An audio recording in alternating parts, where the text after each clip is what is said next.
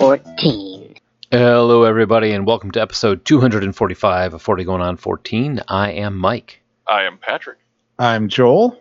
And I'm Josh, and this week we're going to be talking about 310 to Yuma. Yes, that's right. It's a classic based on Elmore Leonard's first published short story. Excellent idea. And yeah, it was released in 1957. And Totally agree. Mike, you can wait until I'm done talking to agree with me. Now, if people haven't seen the original, that's going to fly way over their heads. Shane! So that only works for people who've seen a Western from 1957, which at least is you three. You'd think they would have gotten it, though, right? I just thought you were being a dick. Well, you're not wrong. He was being the town drunk. He is kind of the drunk in our town. You're not wrong.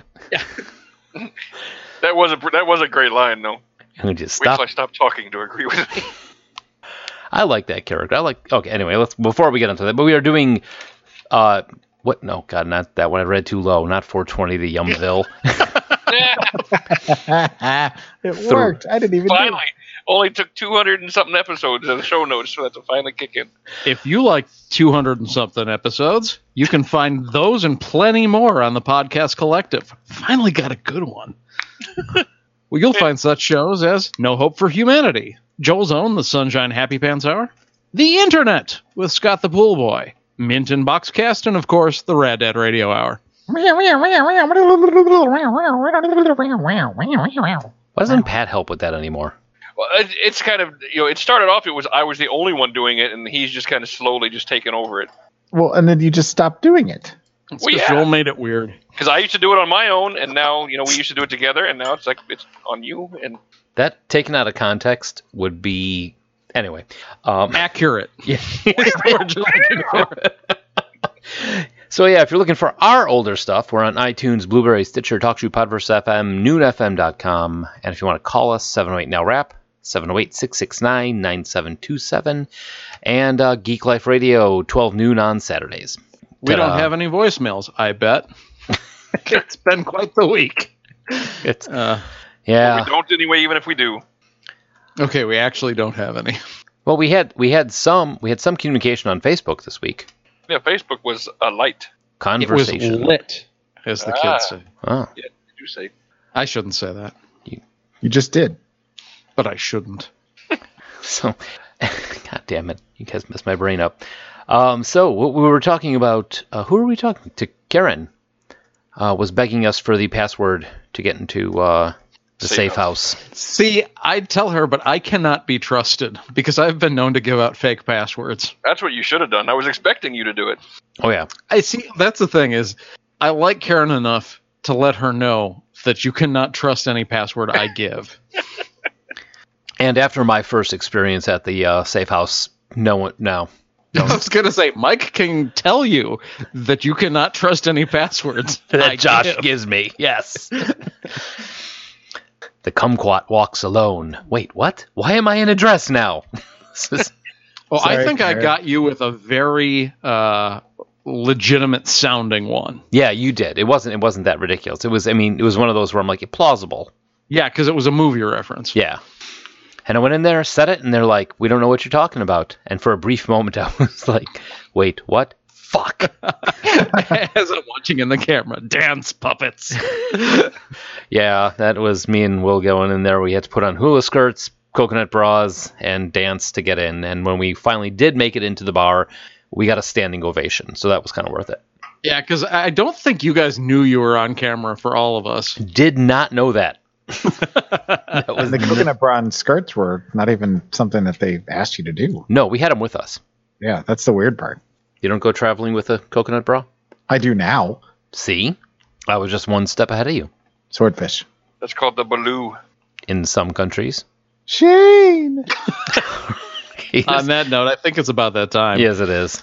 This week in music, movies, and TV. The wrong movie. You know, part of me is really hoping that you did watch Shane. You weren't? All right, so we're going with August 7th, 1957, the release of the original 310 to Yuma. A long time ago. was a few days ago, that's for sure. So, music. Everybody dance. The number one song in the land was Let Me Be Your Teddy Bear by the King, Elvis Presley. There's very few Elvis Presley songs that I don't enjoy. Yeah. In the Ghetto. No, don't enjoy In the Ghetto. Oh, I love In the Ghetto. We know. That's why That's why I had to bring it up. Teddy Bear. the best one was when we were playing charades and you Here we go. Yeah, playing charades. What's your song? In the Ghetto. How the hell do you do charades in the ghetto? Please don't. Yeah, that's on my record now. So Born Neil Kirby McMillan Jr. on August 2nd, Mojo Nixon is an American psychobilly musician. He has officially retired from playing live and recording, though he does still host several radio shows on Sirius Satellite Radio and has come out of retirement for one-time events. He paired with Skid Roper in the early 1980s in San Diego, and they released their first album in 1985 called Mojo Nixon and Skid Roper. Their third album, 1987's Bodacious, featured the song Elvis is Everywhere, which is probably his best-known song. Nixon has declared his personal religious trinity was Presley, Foghorn Leghorn, and Otis Campbell. no big surprise here. I love Mojo Nixon. I'm not like overly familiar with him. I know some of his stuff. If you ain't got Mojo Nixon, then you could use some fixin'. Yeah, that's really the only reason a lot of people know him. It's because he Yep. was in the Punk Rock Punk Girl Rock song. Girl. My favorite song from him, he does a cover of Girlfriend in a Coma, Which is an interesting cover. especially for a psychobilly All right, song. who's the anti-Elvis? Mojo Nixon. No, it's in the song Elvis is Everywhere. Oh, shit. No one? There's Wow. I doubt that you know this. I think you just looked it up. No, I know this. Pat remembers things. Yeah, I think I'm the least familiar with Mojo Nixon. Probably, if not for the unusual name, I wouldn't know who it was at all. Michael J. Fox is the anti-Elvis. Yeah, gotta go with that. Right, so Richie Ramone. Richie Sorry, Ray Moore? There isn't even a Y in the name, Joel. Rudy's cousin. Richie Ramone, actual name Richard Reinhardt, was an American rock drummer for the Ramones. He was born in Passaic, New Jersey on August 11th. That's like the shortest sentence you have in this whole thing, and you screwed it up twice. I've been doing so well. You got through the entire Mojo Nixon paragraph with no problem. Richie Ray Moore. That was great. Now I want to. Never mind. Anyway, Dennis Arnold Drew, born August 8th, is the keyboardist for 10,000 Maniacs. He has been with the band since its inception in 1981, and along with Steve Gustafson, good lord, see, now you broke me, are the only two remaining founding members of the band. I got bad Yep. news for you. Not even Natalie Merchant. You've been broke for a while. Yep. Who was the original singer? Natalie Merchant. Mm-hmm. Oh, what happened to Natalie? Oh, she quit? She's been solo for years. Yeah. Oh, Yeah. I thought you just jumped on and off once in a while. No, she's gone. Well, I mean, he's not wrong. She didn't start it, and she's not with it now, so, she has kind of jumped on and off. Okay. I guess so. She's no Richie Ray Moore, though. Well, who is? Nobody. Because he doesn't exist. I'm sure there's somebody somewhere named Richie Ray Moore. Okay, moving on to movies. The top movies on the land were Band of Angels, Reform School Girls, jeez, and the acronym of the week, TPATP, which I'm pretty sure is Tijuana Prostitutes and the Prostate. I've seen that movie. Tab 72. No, that is The Pride and the Passion. Of the Christ. That's what I said, right? Yeah, you were close. Almost got it. And he said the top movie's on the land, so, Did don't know I? about the sea and army, but, And Reform School Girl. Is that worse somehow than Richie Ray I Moore? was going to say, shut up, Richie Ray Moore. Hey! Yeah, Reform School. Actually, it should be Reform School Girl. Oh, it's not the one. Oh, Yeah, because that one was made in 1986 and had Wendy O. Williams in it. right. Yeah, that's the one I was thinking it was, but I didn't even really logically think that out. So Yeah, this one had Gloria Castillo in it. okay, probably not as salacious. Well, for 1957, yeah. Yeah. She was known- Richie Ray Moore was awesome in that movie. All right, moving on. Oliver Hardy of Laurel and Hardy fame died on August 7th of cerebral venous sinus thrombosis. Which is a fancy way of saying blood clot in the brain. I've been absorbed, you idiot. Is another fine mess you've gotten me into. I heard that Richie Ray Moore is going to star in the remake of Shane. Oh, God. Here we go. Born on August 1st, Shane! Brad Stephen Taylor Negron was an American actor, comedian, painter, and playwright. He was a character actor in comedies for decades, including television apperances. He Shame. was? Is Taylor Negron dead? Yeah, I did not know that. he Really? died about 6 years ago, I think. Whoa. Huh. Oh, that's right. And he was in one of our favorite movies. I think it was only Better 2 Off years Dead. ago. Yeah, it might have been sooner than that. I mean, it wasn't recent, but it wasn't 10 years ago. I know I'm looking it up because I remember this now. 2015 January 15, yeah. of liver cancer. That sucks. Oh. He was very, very dry humor, but funny. Yeah, he was like in that Stephen Wright type of humor. He generally played a-holes. Mm. Yeah. Also, Melanie Griffith was born on August 9th of this week. I figure we all know who she is. I didn't need to list her resume. Yeah, that's all I have to say about that. All right. TV. The top shows in the land were the Jack Parr Tonight Show, The Gay Cavalier, The New Adventures of Charlie Chan, and Richard Diamond, Private Detective. Definitely a different time. Yeah. Dick Diamond? Fred Garvin, male prostitute. Dick Diamond, Private Dick. That's all that reminds me of. Who's really? Okay, Yeah. I'm going to regret don't this. Go don't go down that. I'm going to regret Too late. this. Oh, well, no, here we go. TV series. Actually, you Google The Gay Cavalier, you actually get the TV series. You're Oh. lucky. I know, right? Oh, wait. Wouldn't hey. if you used Bing. Josh was hoping it was going to be like a picture of LeBron James, the Gay Cavalier, Cleveland Cavaliers. Shane! Sorry. I should have thought about doing a sports joke. I didn't think that through. There you go. So Nancy Glass, an American television and radio host, writer, and producer, was born on August 8th. She is a titan of the news industry and a 6-time Emmy Award-winning television host, writer, and producer. Her Emmys have been given for writing, producing, and hosting on air. I don't know what's going on with That was you a guys. great sentence there, Pat. That was What? There's nothing wrong with any of those sentences. He's doing better than me, so. leave him alone. Mildly redundant. What else? I mean, what did she do? Nancy Glass. Okay, yeah, look her up and tell me what you're gonna. There's like 87 credits to her name. Yeah, The Gay Cavalier. See? There you go. I don't know. I just made that up. I don't know why you never trust what I write in these things. That she was in The Gay Cavalier? No, I don't know. not I didn't write that. I just pulled it out of my ass. All right, so moving on. American Bandstand premiered on ABC on August 5th. Bandstand. We're going rocking and such. American Bandstand. The and such got me, and I'm not sure why. So here we go. How long was American Bandstand on the air? Oh God, If you can Decade. just 22 give me years, I would- no, don't No. give me a date. Give me the year you think it ended. oh God, I don't know. 2012. That'd be 99 if I. Let's say 2012. 2012, 99. $1. If it's $2, I'm going to shit.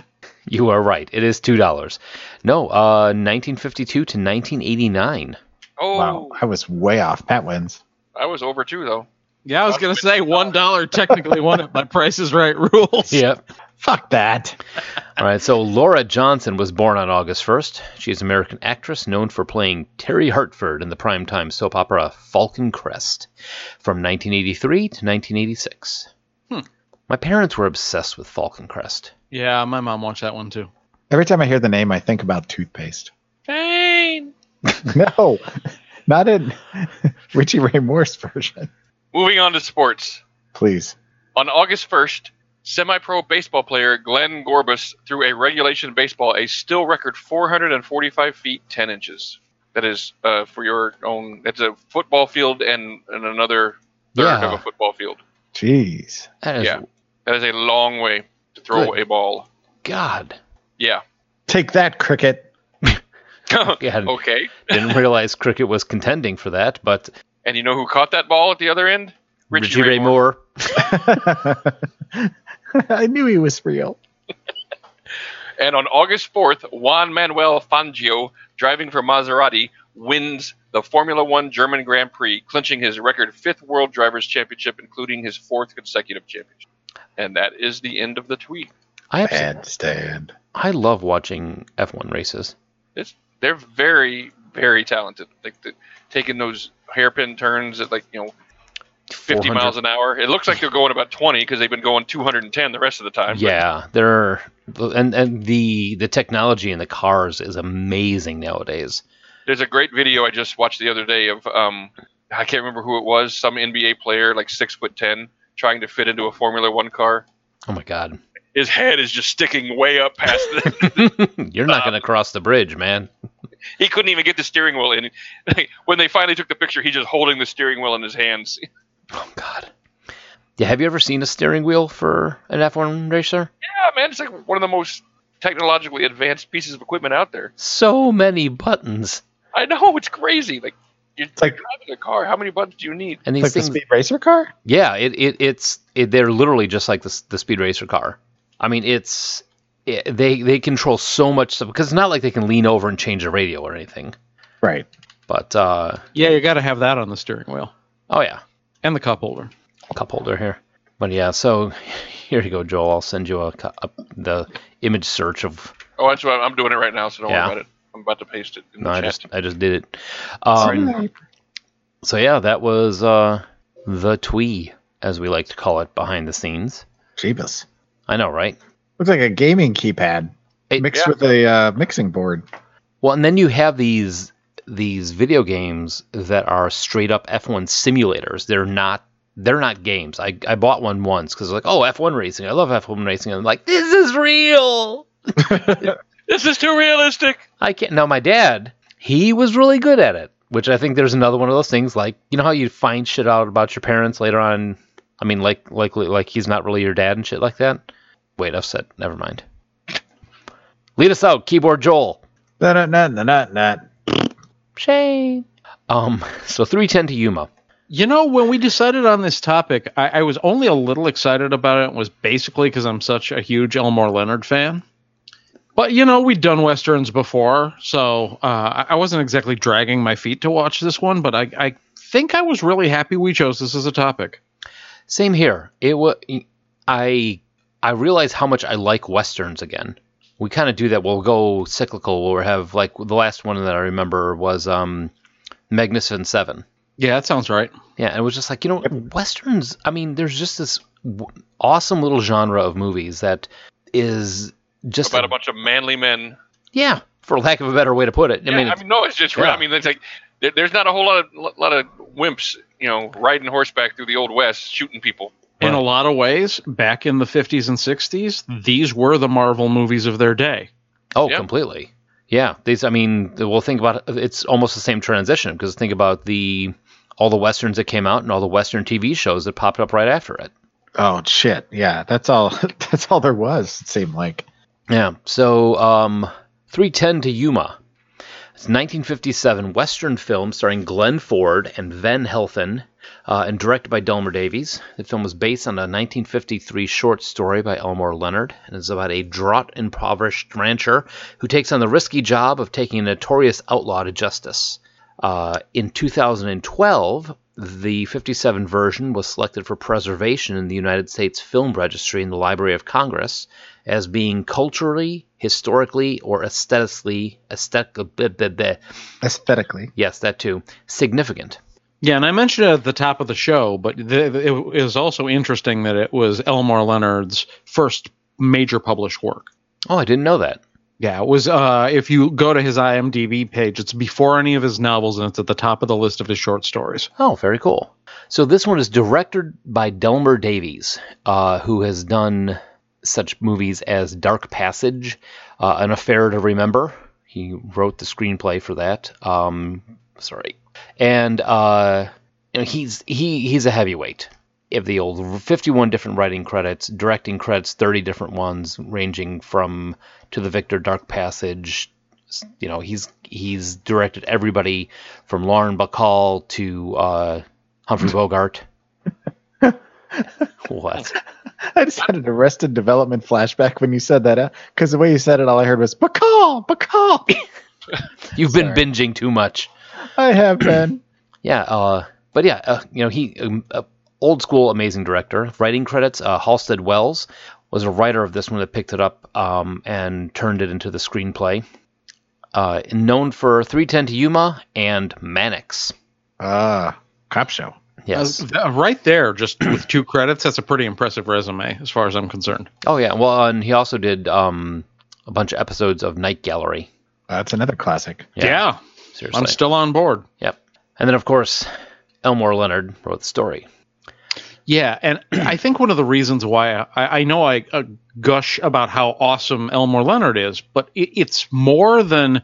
You can have anybody who sets up a situation where a bunch of people are pointing guns at each other. That's not at the heart of an Elmore Leonard story. At the heart of an Elmore Leonard story is there's one or more interesting characters who at some point engage in a battle of wills. And yes, there are almost always firearms involved, but the mental battle, the clash of personalities, is the source of the drama, not the guns, usually. And that was very much evident in this movie. For sure. So this starred Glenn Ford as Ben Wade, the criminal. And this was kind of a weird thing because up until this point, Glenn Ford was always kind of like the family guy. You know, he was the dad in the movie version of The Courtship of Eddie's Father. You know, played Pa Kent in Superman. And can we just say how badass he looked? The costuming, his portrayal of the character, his swagger, his everything about him really helped. Yeah, he just oozed like this kind of... He was very charismatic as the quote-unquote bad guy. Yeah, and he was menacing without actually committing so many overt acts of violence. It was just the way he carried himself. Mm-hmm. He carried himself with it. He had the Western swagger, and he was not violent on instinct. He was violent on reaction.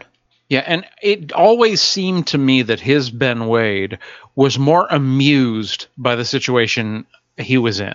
He was just like, this is different. I'm going to see how this plays out. I know I'm getting out of this, but let's go along for the ride for a couple of hours. Oh, yeah. That was his, you're right. That was his complete attitude. I mean, he even said that out loud. It's like, you know they're going to come and get me. You know, it's just a matter of time. You know, whenever you want to leave, it's cool because you know how this is going to end. But yeah, so this starred him and Van Heflin as Dan Evans, known for, as Joel said, that was your cue, Joel. Shane! Right. I was going to say, the one time you're supposed to say it, you dropped the ball. I was like, That's our Joel. What are we talking about? I was so confused. Shane. He also played Athos in The Three Musketeers in the 1948 version and was in Stagecoach. Another one, he actually won, we'll get into this in the trivia, but he won some awards for this role also as Dan Evans. Felicia Farr as Emmy. Yeah, I think Indeed. all of us were yeah. Very, very attractive woman. Yeah, so that's... And And she knew how to pour a drink, too. Did you No, like she that? didn't. she never stopped pouring drinks. That's the thing. She just kept walking. Everybody got like a half shot. Like, mink, mink, mink, mink. But the thing is, she went like 6 times up and down the bar. That was the thing. She just kept doing her lines, pouring drinks, pouring a drink, saying a line, pouring a drink, saying a line, and then kissing Glenn Ford. And then they went and did it and came out from behind the beaded curtain. And then she poured some more drinks. Yes. No, she didn't. They had sex. So, Leora Dana as Miss Alice Evans. A little bit more matronly, but she has Dan's been... wife. Yeah, his wife. She was in Tora Tora Tora, which I love. Was also in Joel like this, and in 1983, Amityville 3D. Oh, boy. Yeah, that was her second to the last movie. Henry Jones as Alex Potter, the town drunk. He's been in a lot of things. Oh, yeah. He's been he's one of those bad background guys. He's a hey, it's that guy. Yeah. Ah, that guy. Yeah, he was a bike salesman in Butch Cassidy and the Sundance Kid. That's a good one, too. It's kind of a weird scene all around. Charlie Prince was played by Richard Jekyll. Yeah, so that's right. Yeah. He Dirty Dozen, he was in that. He was also in Airplane 2, the sequel. Yeah, he was straight out of, like, stock casting for Tough Guy. Yeah. But the thing is with his character, he was tough, but he was tough, but there was no character. You know what I mean? He didn't stand out. Yeah. I mean, if you had cast him as thug number 1, it would have been the same. See, I don't know I agree with that, because I think he did a lot with his expressions for the fact that he didn't have a whole lot of lines. Okay. Well, we'll get to that after we'll finish up the cast. And Robert M. Hart as Mr. Butterfield. Malcolm Tucker. He was on the Andy Griffith Show. Oh, Yeah. Really? Yeah. Who do you play? Malcolm Tucker. I don't know that name. No? That's odd. He was also a ton of Andy Griffith shows. he was also in The Edge of Night and played Gurga in the TV series Greatest Heroes of the Bible, 1978. Yeah, I don't know who Gurga is. Sheridan Comrade as Bob Moons, the stage driver's brother. George Mitchell as the bartender. Robert Elstein as Ernie Collins. Ford Rainey as Bisbee Marshall. And correct me if I'm wrong, but I swear I heard the sergeant from MASH in there. I didn't see him. Sergeant from MASH? Yeah. Yeah, I didn't see him. All right. Wait, who are we talking about? The older guy from MASH, the guy in charge. Colonel Potter? Yeah, I swear I heard Colonel Potter's voice. He's a sergeant? Well, no. Okay, I'm wrong on that. Yeah, I was very confused there. So, but anyway, so some trivia. The following year, 310 to Yuma was nominated for the British Academy of Film and Television Arts Award for Best Film and the Laurel Award for Top Male Action Star, which went to Van Heflin. So that's pretty cool. That is cool, especially considering while I love Van Heflin's performance, getting awards when you're overshadowed by Glenn Ford, pretty impressive. Yeah, that is pretty good, especially overseas. And although most westerns at the time were being produced in color, Delmer Davies and Charles Lawton Jr. opted to shoot this one in black and white. They used red filters on the lenses to give the landscape an even more starkly parched look, to make the story look more drought-like. Yeah. So next up, I don't know why I put this in there. Found it interesting. Average shot length was 6.4 seconds, and the median shot length was 6.6 seconds. I didn't realize there were that many cuts. Yeah, it didn't feel Good that editing way. that I didn't realize it. Well, and I think that's one of the things is normally if you watch a Western from the 50s, there are spots where it's like, okay, they're lingering because it's still kind of cool to show a wide shot of the desert. This one felt, pacing-wise, a little bit more like a modern movie. It did. I think it's because of those. It's not the ultra-quick cuts of the last 20 years, but it felt more like something from the 80s than something from the 50s. It definitely didn't feel laborious at any point. No, and that's one of the things that happens with some of these older ones. And we tend to call it that 70s pacing. Uh-huh. This does not have that. It keeps the cuts going fast enough. I mean, there is some of the, like you said, Josh, the pan across the desert, to show the glory of where they're at, or in this case, to show the fact that the whole place is stuck in a drought. But none of it was, all right, we get that they're in the West. Like the 70s. And I think that was odd for the time because usually a lot of those Westerns, like I said, they're still playing off the novelty of, hey, we can film this. You can see this. Yeah, Spectrovision. Look at the bushes in color. Right. The theme song is sung by Frankie Lane, well known for singing theme songs to Westerns and having such sincerity in his voice while doing so. It was also because of this that we heard him sing the theme song to Blazing Saddles, 1974. And the inside joke on that one is that Lane sang his heart out and did an amazing job on it, but never realizing that the lyrics were a spoof on Westerns. Yeah, this was definitely in the time where you could just make a song around the title. Mm-hmm. And I was kind of giggling at the theme song. Oh, it's the 310 to Yuma. It wasn't that. It was more of a love ballady kind of thing. How'd it go? Take the 310 to Yuma. Don't get killed by a puma. I think that was it. That was it. I'm actually pretty sure I had the tune right. I just added you the bit did. about the puma. Puma? So, All credit goes to Dickie Smothers for that. Yep.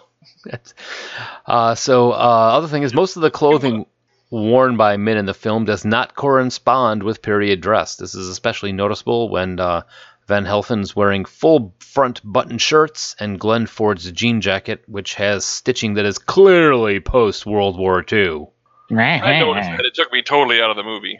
I know. I was like, Jesus. Hope somebody got fired for that. I added that just because it's probably the most douchebaggy commentary I have seen yet. So, 310 to Yuma. There are tons of people that love to just search for inaccuracies in movies, and it's like, just shut up. And that's the thing, is period accuracy is definitely not the point in this one. No. All about the story, man. I mean, Really is. I was a huge fan of the remake when I first saw it. I had never seen the original.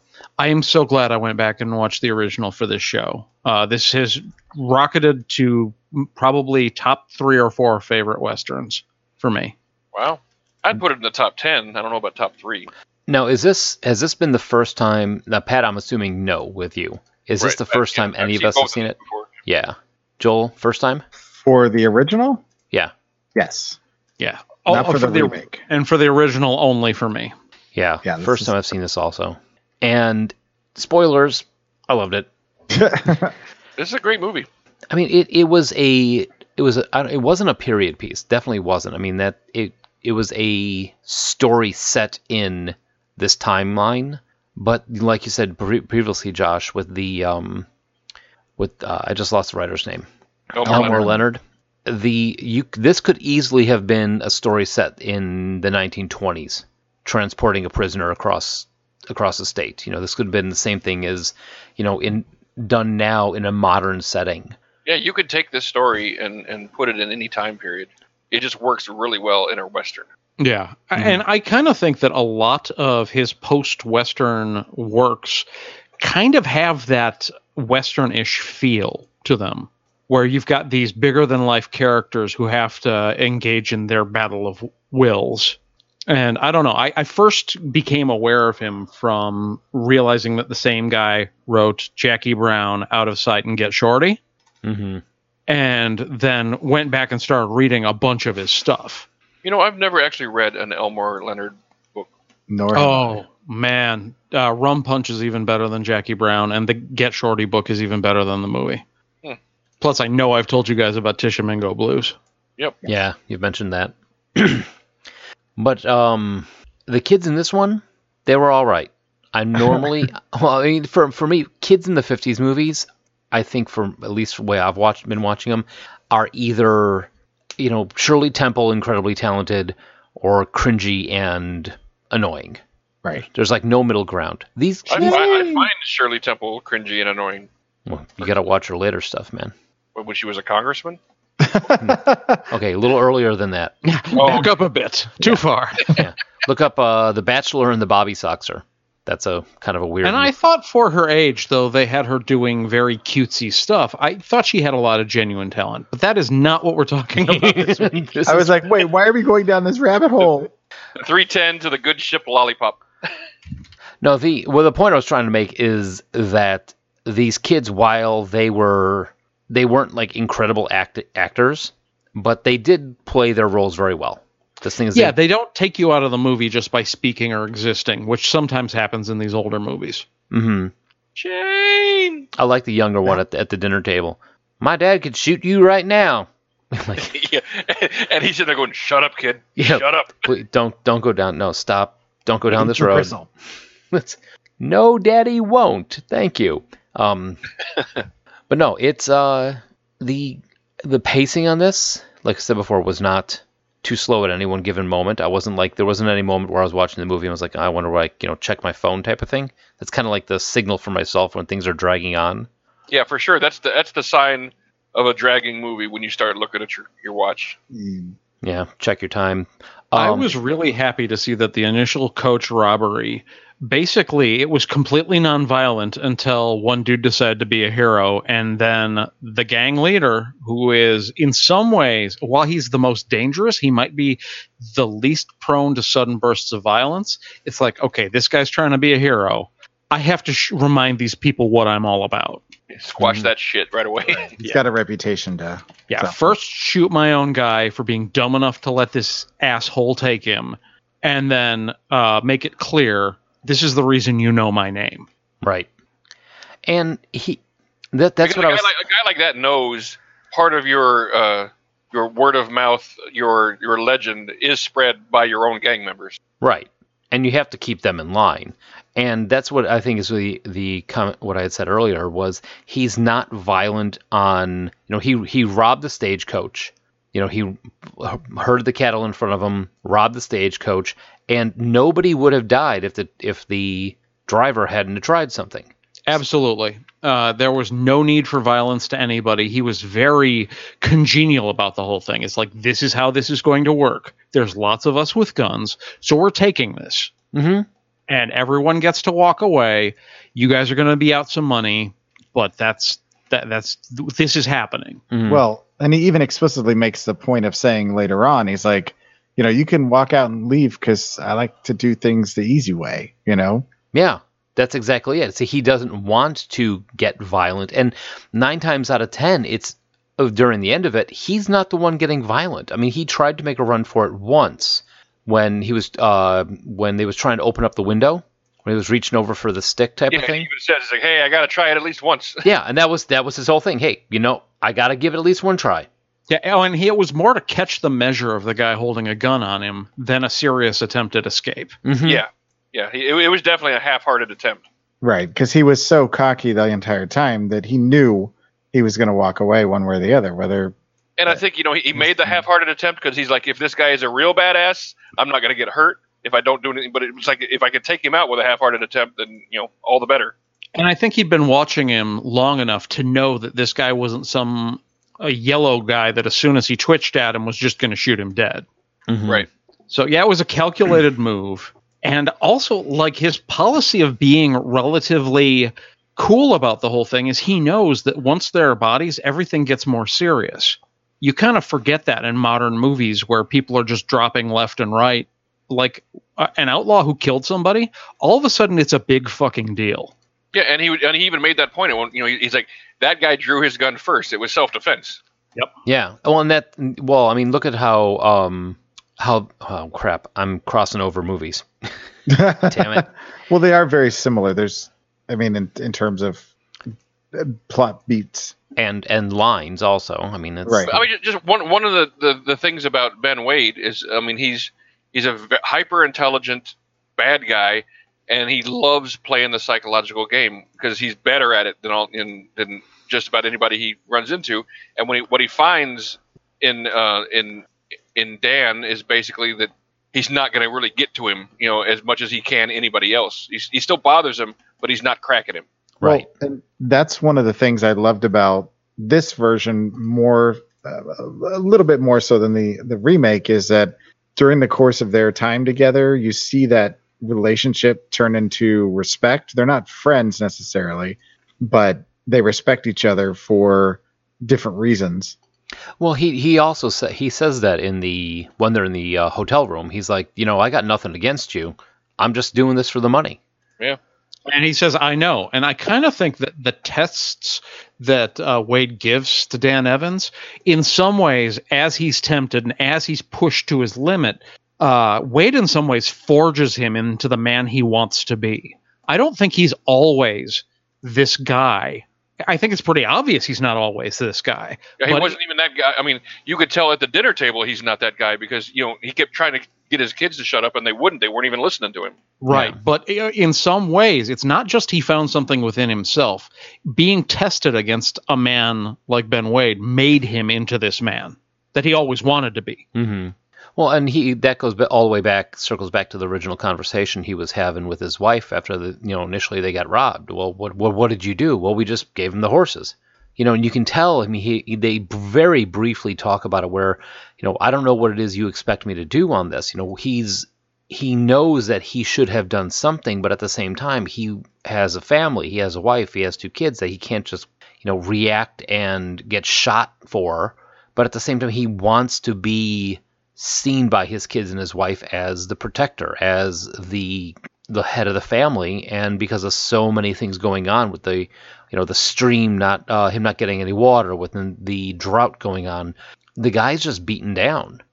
Well, yeah, and I definitely think there is a big undertone, and they played it nice and subtle where you could see what was going on through the performances without them having to write lines to tell us what was going on, where his wife doesn't want to come out and say, I'm disappointed that you're not the sort of man who would have done anything, because she knows had he done something, he would have just got shot.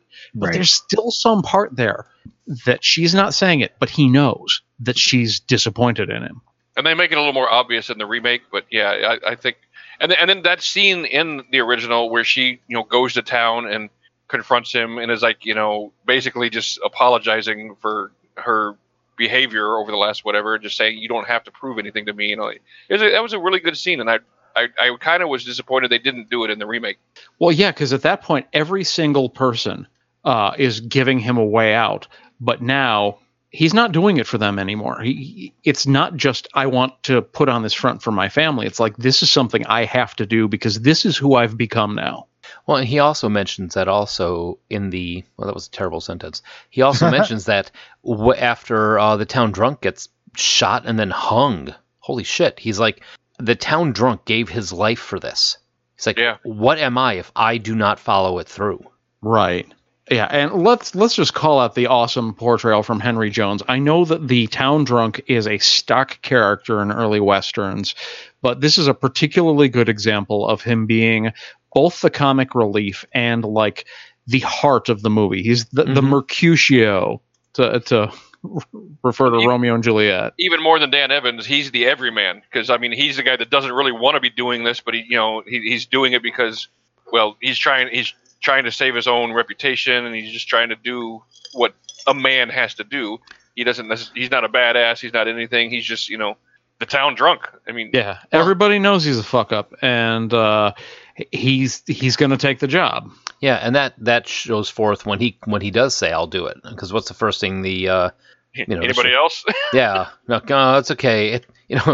It's okay, Alex. We know you want to help, but is there anybody else that can do this seriously? And in all rights, he does a very serious job of it, of patrolling the town. He gets kind of twitchy in the very beginning, and I did like the little exchange between him and the kid with, where's your dad's drink? Well, no, I don't know where it is. Oh, your dad said, my dad told me you'd be out looking for it, but so you. And I also like the line he had at one point where he's like, "This is the first time that I can remember in a long time. I don't want to drink." Right. Yeah.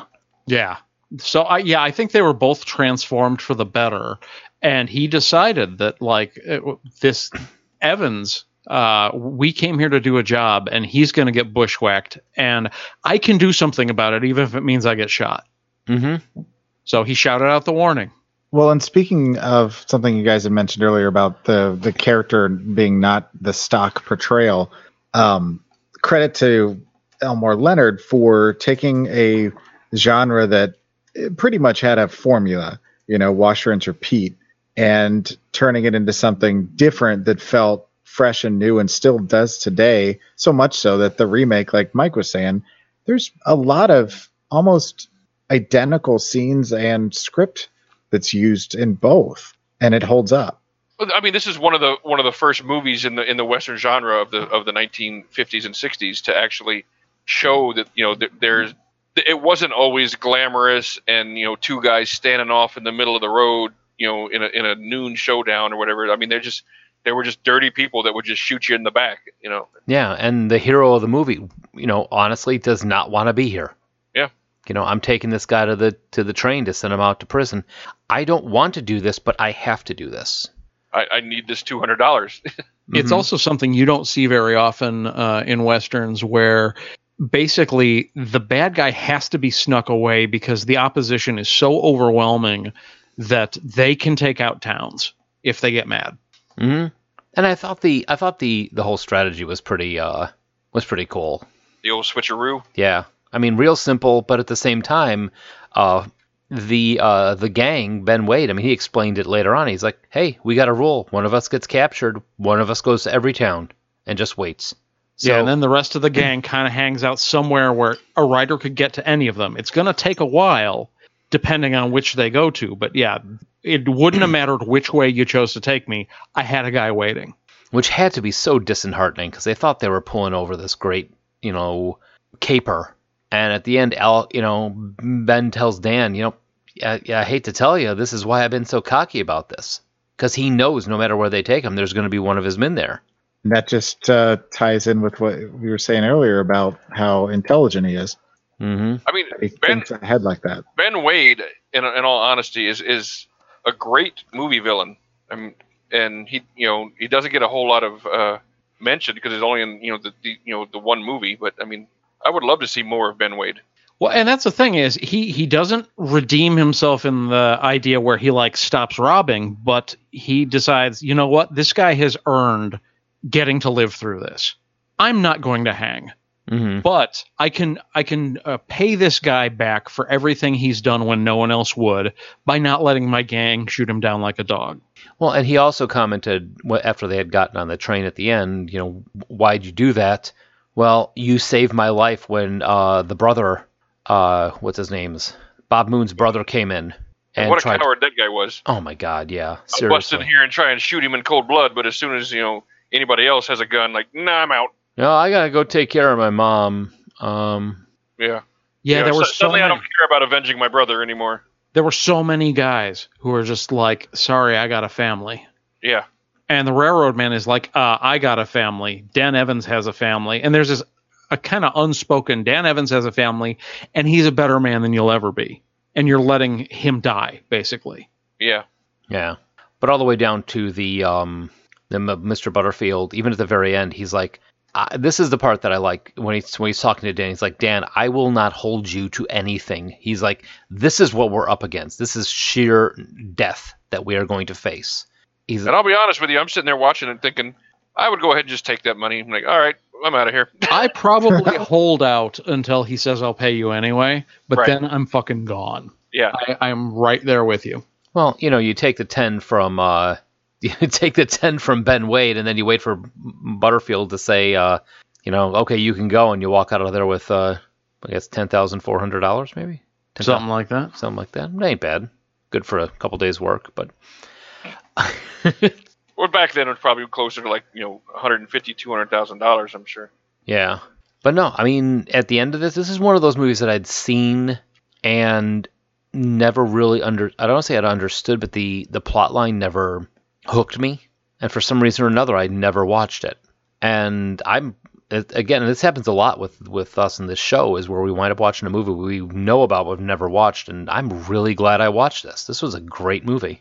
Well, when you hear the plot description, it's very similar to like, Saving Private Ryan, where I didn't watch Saving Private Ryan for a long time because I was like, oh, a bunch of guys go looking for another guy during World War II. Pass. It's not until you watch it, you're like, oh, this is so much more than the description. Right. I mean, because you just read this description, you're like, oh, a guy is trying to get a guy on a train past a bunch of bad guys. Okay. Yeah. Been there, done that. Oh, but you haven't. Or has he?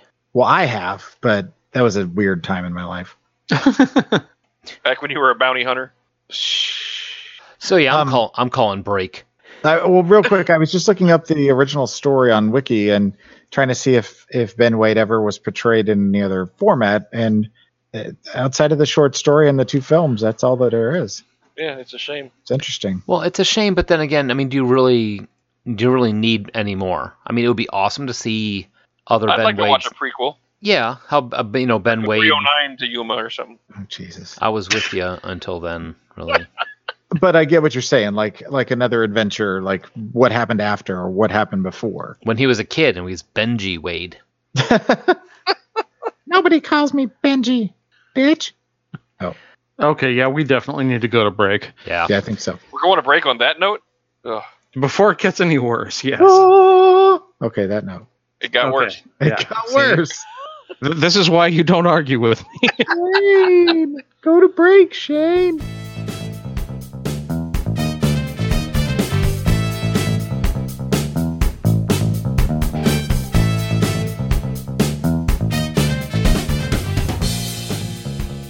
So 310 to Yuma, 2011? That was 2007. 2007. Yeah. Okay. Remade, same plot as so often happens with this show, so I'm not going to go over it again. This one, though, was directed by James Mangold. Thinking about it, I'm really glad I was already a fan of the remake before I ever saw the original. And I say that because now that I've seen the original, I see a lot of the flaws with the remake where they did some unnecessary stuff. It's like, yeah, let's increase the body count by like 100 times. Mm-hmm. Because modern audiences will not pay attention unless you're killing someone every 5 minutes. Right. So, James Mangold director on such movies as Heavy, Walk the Line, and The Wolverine, and was a producer on Logan. So he's got some good credit to his skills. He is currently lined up for Ford versus Ferrari, and then the untitled Star Wars Boba Fett project. Nice. Yeah.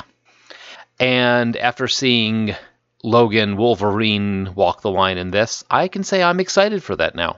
For sure. So Supposedly they're kind of putting things on hold for a little bit while they rekajigger their stuff after Solo, which is unfortunate because Solo was awesome. But Yeah, I don't understand all the backlash against that movie. Me either. It's like That's people another- were determined they weren't going to like it before it even came out. But that's a whole nother show. Yeah, I was going to say, do not set me off on this topic. did you say rekajigger? Yeah, he said Kajigger. Okay. yeah, So, so this is written by one for the screenplay, Michael Brandt, who is known for The Double and Wanted. But don't let that get to you because have you guys ever seen The Double? no, but I've seen the poster like 100 times.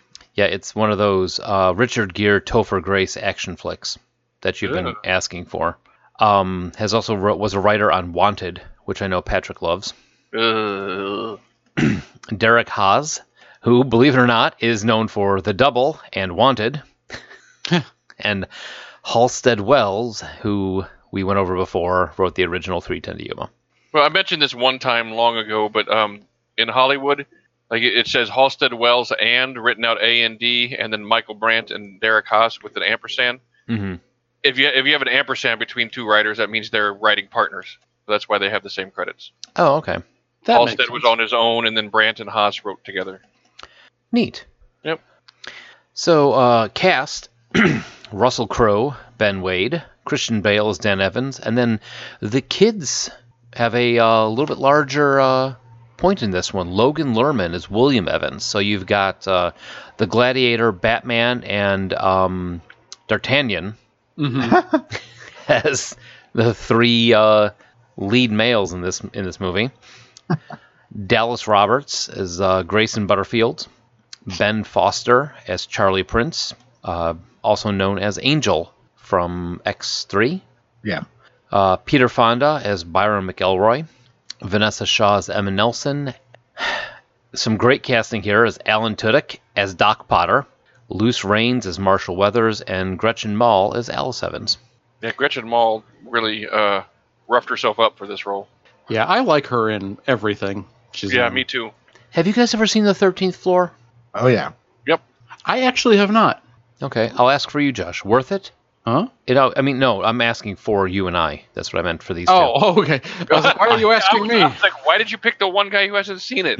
Yes, it's worth it. It's a good flick. Okay. It's not like phenomenal, going to change your life, but it's Yeah. definitely worth watching. Yeah, I wouldn't say don't watch it. You know. I'm Yeah. sure. I mean, it's one of those where it's like I'm on the line between whether or not it's something that I'm going to really enjoy or something that I'm just going to be like, meh. It's a better than average sci-fi flick. Okay, cool. Yeah. Yeah. So a lot of characters in this one, a lot of personalities. I mean, in this one. Trivia: exactly 10 minutes pass in the movie between the clock striking 3 and the arrival of the train.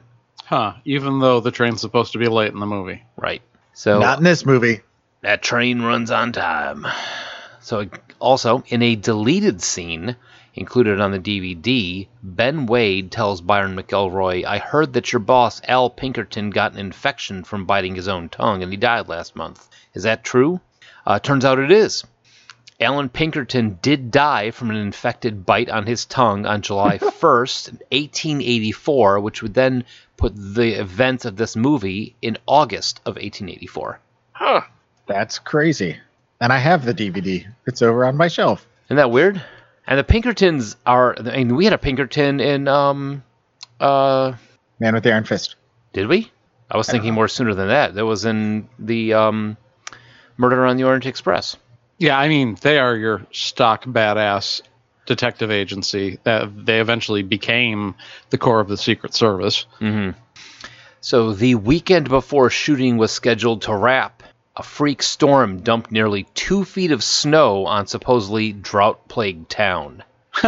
The crew shoveled the snow from the building's balconies and roofs and distributed 89 dump trucks worth of dry soil on the ground. Holy crap. Yeah. Backhoes created an 8-foot-tall rampart of snow just beyond camera sight lines for the remaining 6 days of shooting. Could you imagine that? You wake up in the morning and you're just like, shit. Nope, we're ready to show. No. I'm sure glad we got those 89 dump trucks full of dry soil sitting off camera. Meanwhile, Ben Foster's out making a snowman. Hey, guys. One building in contention is called Shiflin's Dance Hall. Ed Shiflin was a prospector who founded the town of Tombstone, which is a neighboring city of where contention once stood. Nice. I love little historical references like that. Just little Easter eggs like that. Yeah. Cool. Yeah, cool. So yeah, we have the same story here, but a little bit more in depth. Christian Bale as Dan Evans is at the beginning of the movie, a war hero. As far as we know, he lost his foot in the Civil War. A lot more discussion from the North to the South on this one. And I don't know if it was really necessary. I think, Josh, this is something that you had mentioned. Did they really need, like Mick Elroy, did they really need to burn down the barn in the beginning?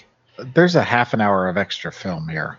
Yeah, and I mean, I honestly think they took a look and said, all right, doing a straight remake of the original, completely cerebral, really low action, people aren't going to buy it, it'll flop. And I agree with that decision, but I think they overcorrected by throwing in mine workers and Apaches and a Pinkerton and a freaking chain gun in the first...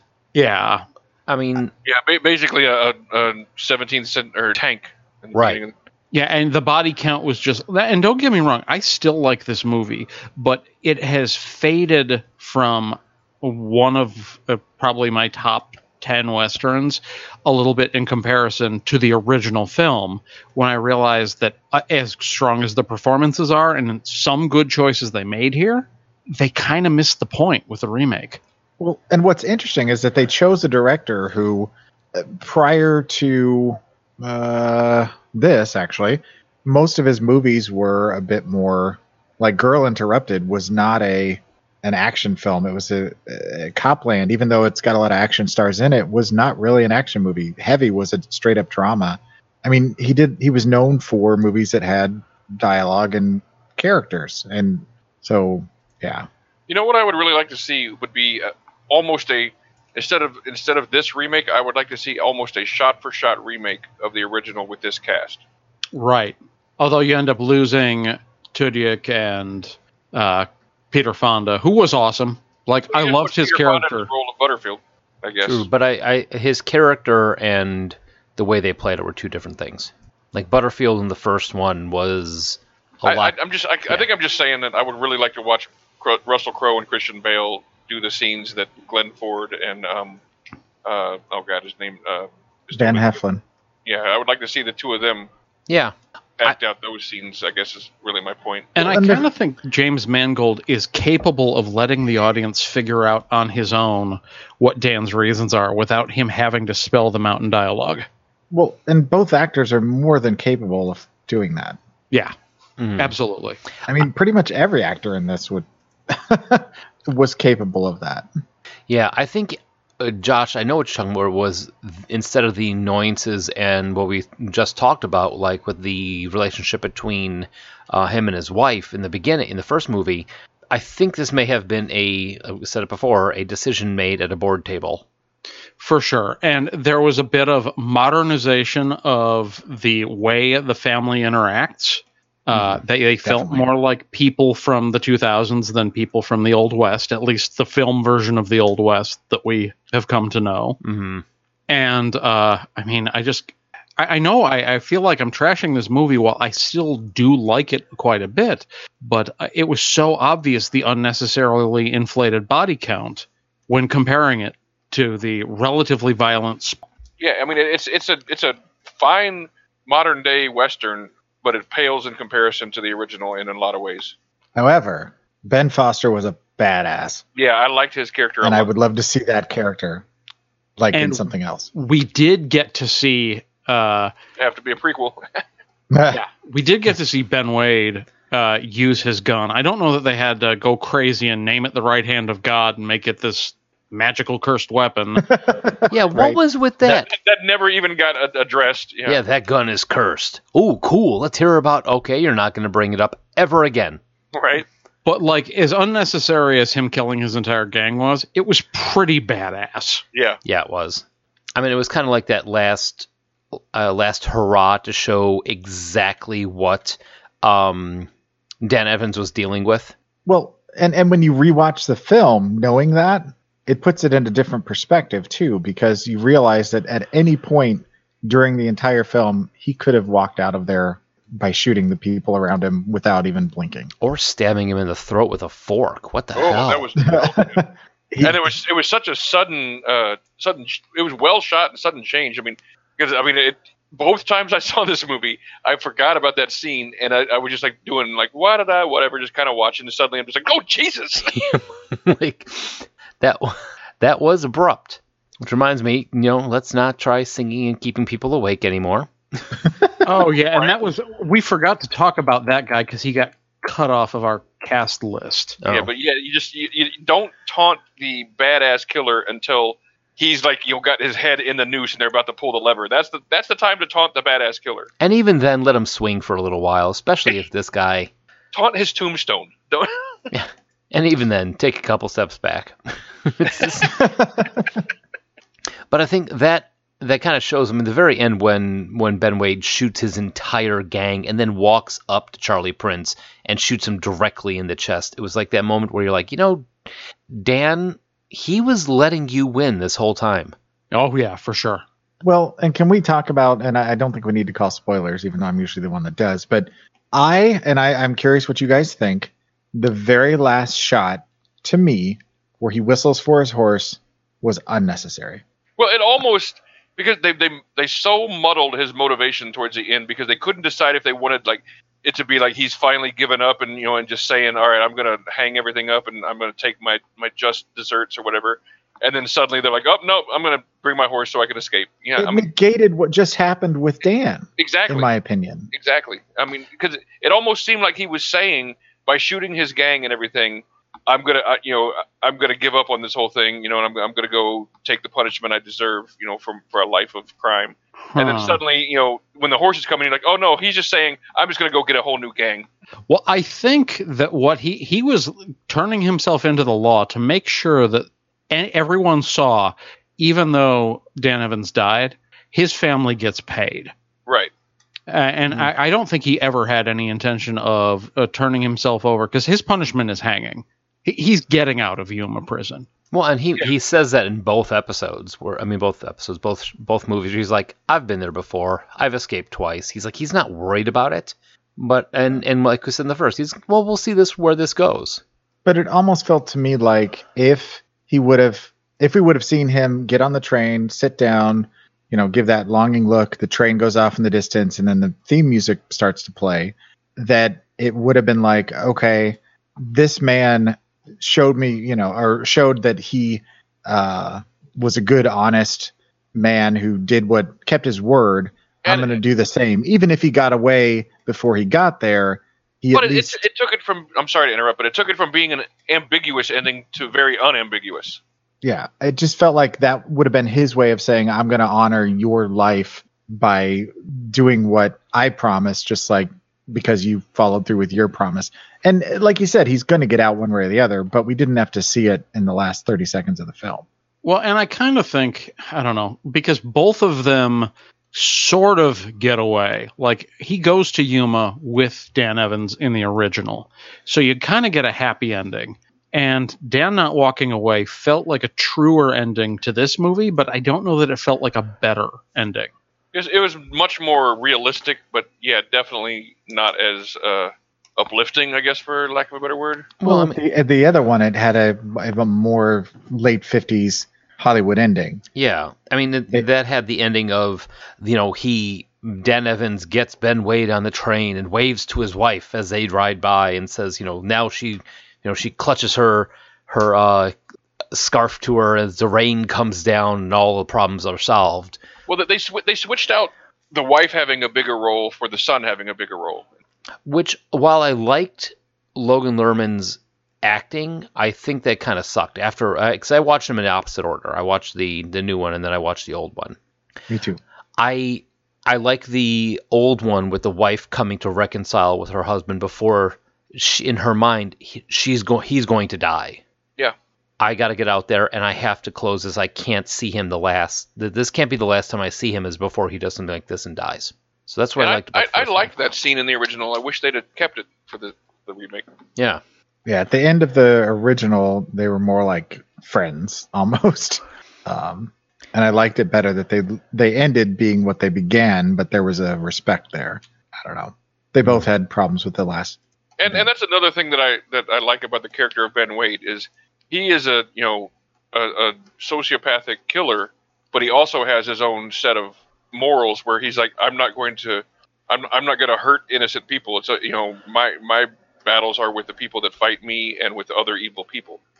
Yeah, although I don't know that all of the him deciding that morality is relative was necessary for his character in the remake.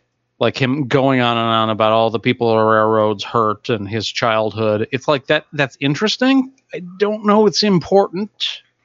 Yeah, it was I agree with you there, because in the first one, who is Ben Wade? Ben Wade is this badass outlaw. Okay? That's all you need to know. Yeah, that's all you need to know. I mean, you get everything you need to know. I mean, from the first one where he walks up, he hustles the cows in front of it, walks up, states what's going to happen, shoots his own man because something goes sideways, and walks away from it. From that one, and like his interaction he had with Dan Evans too, where he walks up to him and he's like, "We're going to be done here soon. You'll get your cows back. Give me your horses. Nothing bad's going to happen to you or your horses or your cows. Just give me 5 minutes." Yeah. Give me 5 minutes. You'll get your horses back. We're just going to leave them up the road so you don't run off and tell the sheriff now. And I think there's a bit of a disconnect between the fact that they do that pretty much the same way in the remake, and then his gang goes off and just is like murdering a bunch of people. Right. Like, it doesn't seem... You can make a case for, okay, that's what they act like when Ben's not around, but... Well, he even makes the point of saying, they're a bunch of animals. So, yeah, I guess that's the direction they were going. I just don't think it's a better one. And it's partially because there are some things I was like, okay, this improved the movie for modern audiences, even if it didn't improve the story they were telling. Like, the addition of a few more characters, some of the things they did near the beginning, even with some of the Pinkertons, even if they went a little too far. I kind of feel like the addition of the Apaches and the addition of the mining camp and Luke Wilson really didn't add anything at all. They're just like, okay, we added these extra characters and we need to kill some. It muddied the plot to me. It muddied the character and the relationship, in my opinion. And they added more characters in the gang, but they didn't flush them out. Or what is with modern Westerns always having to have an Indian and or a Mexican in the gang, in the evil gang? Like every single one of them almost has that. Well, it's just like the Burger King Kids Club always has a handicapped kid and an Asian kid. Just like that. Yeah, that got weird real fast. Remember? I do now, and I want to forget. The Kids Club? I think even if it is historically accurate, as you say, those exact archetypes without any further, it's like we're throwing them out there and we're not doing anything with them. What is your character? Well, I'm the Mexican guy. Mm-hmm. With the really Mexican long guy gun. Who does what? I be the Mexican guy. Mm-hmm. I'm amazed they didn't have I'm the knife guy, Yeah. I'm Mexican all over this. Or the Native American guy, okay?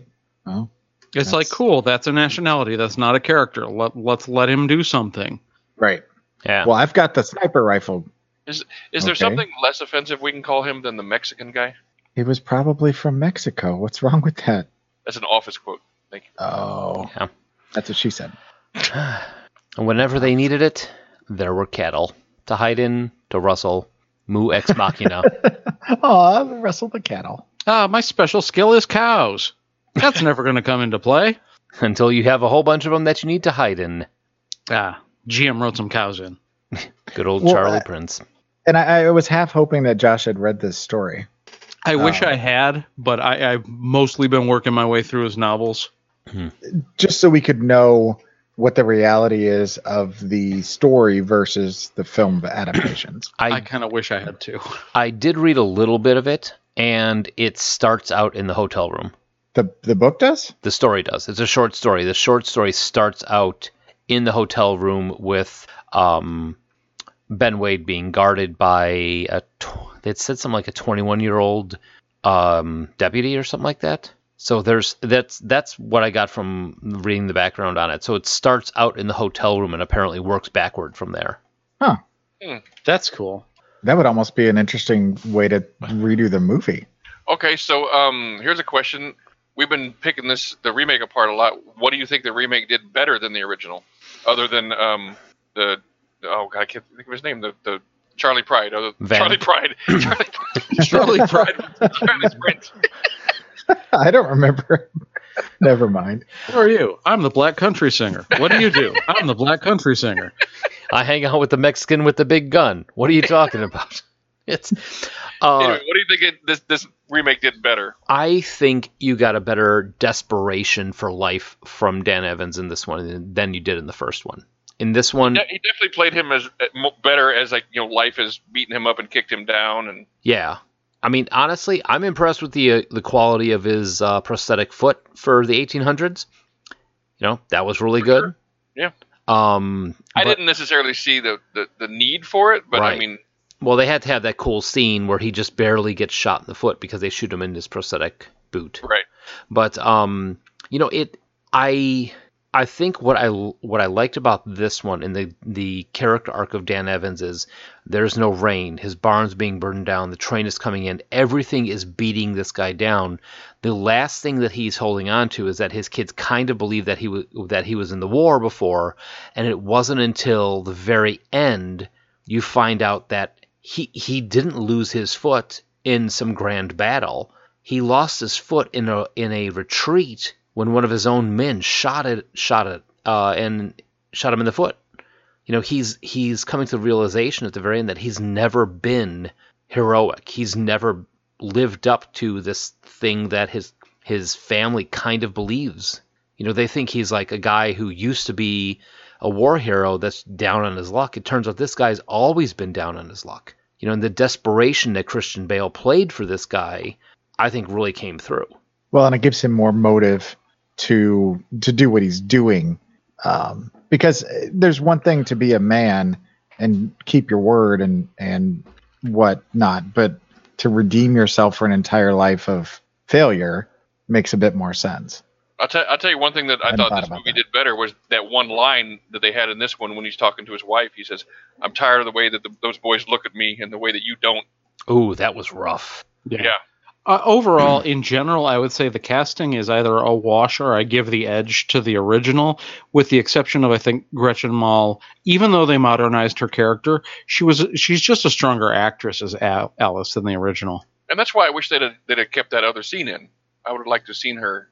Yeah, do a little more. Yeah, do that little monologue. Yeah, I think that would have been a lot better that way. While the kid, I think they wanted to play up.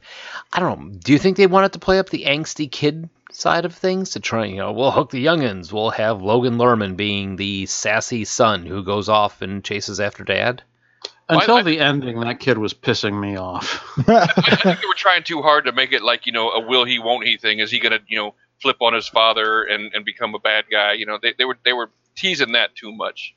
They kept trying to show he's got a little bit of a wild bad side to him. The dinner scene, they kept making sure to show that he was smiling at Ben at Ben. Yeah. And and I don't know, there were just too many they were trying to create false suspense, which is as we've discussed in many of these shows, is one of my least favorite things about any kind of media. False suspense. You're building up this will he won't he thing when everybody knows it's just not going to happen. Yeah, it doesn't matter. Don't do that. Stop it. Yeah, exactly. Yeah, but I agree with you. I think having his wife come after him would have been better. Anything else we think was better in the remake? They didn't have the theme song. I don't know if that's better. Well, I mean, it would not have been palatable to remake the theme song that way. No. Though I do have to say that the music was good. One part in particular that sticks out of my head is at the end when you keep hearing the When Richie Ray Moore does a solo. no the when you keep hearing the train going chung chung. Yeah, that was yeah. It was very effective, and it wasn't even music. It was just the background sound of the train that they made go in time with the beats of the drama that was playing out. Okay, so what was the reason, you guys? What do you think was the reason that he gunned down his entire gang? The actual reason? I think he was angry, partially because he was rooting for this guy and didn't get what he wanted. Plus, he gave an order to not stop. I think he knew if he gunned down Prince, he had to kill the rest of them. Mm-hmm. I think, and it was he's going to prison. These guys, he knows these guys are animals, and if he's in prison for even a little bit, there's nothing going to be controlling them. So it's like almost, I think it was like putting down a dog. And they did have the putting down scene of the cow earlier, so it might have been, a parallel. Foreshadowing. Yeah. I kind of agreed with that. I think it was just kind of almost I don't know if it was it might have been something he'd been thinking about the entire time, but I thought it was almost just more of an impulse thing. He had grown to like Dan so much that when he shot him down, he just kind of lost his shit. Well, yeah, I mean, he saw something in Dan that was worth preserving, and his men were not. They're kind of the opposite of him. They destroyed him, so he had to even the scales. Yeah, because like I said earlier, I think Ben had a strange set of morals where, we don't hurt innocent people, and this guy proved himself to not only be innocent, but, just very fair and a true man and a man of his word, and everybody else buckled under the pressure, and he didn't. So I think he did have a lot of respect for him. Just to jump back to the music real quick, this was all done by Marco Beltrami. Yes. Yeah, I don't know if you know the name. I do not. He did the soundtrack for Hellboy, Blade 2, Resident Evil, Underworld, Triple X, Live Free or Die Hard. Did he win an Oscar for the soundtrack? Because I thought this won 2 Oscars in technical categories. I don't know. Probably got one for cinematography. Yeah, who it was up against. That is something I will say was a lot better. Was the cinematography in this one was? I mean, the scenes were amazing. And the other one could have been for sound. Right, but Or it could have been music. Yeah. Best original score and best sound mixing nominee. Okay, it was score, so I was right on that. Yeah, he did the. I mean, if you look at Marco Beltrami's background, his resume, World War Z, Snowpiercer, the V movie or TV show, The remake. Yeah, I mean he does some great. I don't think he gets enough. I mean, like I said, if you talk about the guy, just again lost his name, Indiana Jones, Star Wars, John Williams. John Williams. I think he's comparable to John Williams. But I think with Marco Beltrami's skill, it's the music plays along so well that it creates a scene, but it doesn't pull you away from it. I just think he just doesn't have. I mean, he didn't luck out and get Star Wars. I think is the problem. Weird side note, because we didn't mention him aside from him getting stabbed in the throat and singing. I was really curious if Kevin Durand had ever played a character that wasn't a total douche nugget. I don't think because he is almost always the smarmy military guy or dirty cop or whatever. And I found that wasn't he one of the cops in Heat? Yes. Yeah, he was the bad guy in Real Steel. Apparently, like, his biggest role where he's not necessarily a douche is in The Strain, which I've never seen, but I think I'm going to now. I don't think he was a douche in Heat. You haven't seen The Strain? What? The Strain. Good stuff. I have not seen The Strain. But yeah, he was a bad guy in Legion. He was a bad guy in X-Men Origins Wolverine. Oh, he wasn't a douche in Robin Hood. He was worked with Russell Crowe. He was Little John in the Russell Crowe Robin Hood. Oh, okay, that's right. The Strain, not to derail us again, modern vampire story created and told by Guillermo del Toro. Yep. So, good stuff all around, and also has Sean Astin and God damn it, what's his name? Anne Canfield. Yes, the caretaker from Harry Potter. Oh, it's also got Corey Stoll in it, the bad guy from Ant-Man. Yep. Good stuff all around. I like it. I watch it. It's cool. So anyway. Yeah, sorry to derail, but I'm totally going to be watching that now, just out of curiosity and seeing the rare Kevin Durant. At least 3 episodes. Hmm? At least 3 episodes. Yes, at least 3 episodes before I lose interest and stop watching for no reason. Right. So 310 to Yuma 2017. We done? What do you think? I think that's all I have to say about it. Yeah, I agree with that. So thumbs up, thumbs down. Original, thumbs up, thumbs down. It seemed obvious for me that thumb was way up on the original. Holy Yeah. crap, this was good. I think it's obvious we're going to have 8 thumbs up. Well, yeah, no, you will. Oh, No, you will. I already said I own the new one, and this is the first time I've seen the old one. And as much as we talked about it, yeah, definitely thumbs up. Yeah. The original, I'm kind of glad that I watched it in the order that I did. Because I watched the new one, and then I watched the original. I think it allowed me to see things a little bit differently, allowed me to see the characters. I think if I had watched the new one after seeing the original, I don't think I would have enjoyed the new one as much. I completely agree with you. I was a huge fan of the new one, and now I am just a fan of the new one. Mm-hmm. And had I seen them in order that they were produced, I might have given a thumbs down to the new one. Yeah. So are we 8 thumbs up on this then? Yep. Mm-hmm. I think so. All right, so Joel, next week, what are we doing? We're going to talk about coffee. I like coffee. I like coffee. I like coffee. I will have very little to say, but Mike will cover for me. All right, so if you want to give us a call and tell us why Pat's wrong for not liking coffee, or give us your thoughts on 310 to Yuma, or any other topic we've talked about today, give us a call at 708-NOW-RAP. That's 708-669-9727. Yep, and as we said before, older stuff on iTunes, Blueberry, Stitcher, TalkShoe, Podverse FM, and NoonFM.com. So you can find us all over the place. Google Podcasts. Sometimes we'll find Pat behind your school building just randomly talking. That counts as a podcast. It's I'm just trying to drum up business. Yeah, Pat's muttering hour. I'm going to call it Old Man Yells at Clouds. I'm good with it. Run with that. Joel, what about you? You got any new podcasts coming up? Not any ones that you don't already know about. Okay. All right. Well, then we will talk to you next week. Go drink some coffee. Give us a call. Tell us why you do or don't like coffee. Yum. Ugh.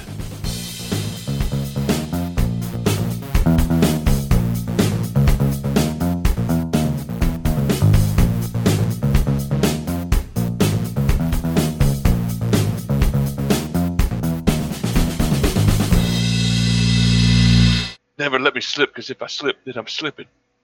That's one of my favorite lines of all time, but that's from the 90s, but whatever.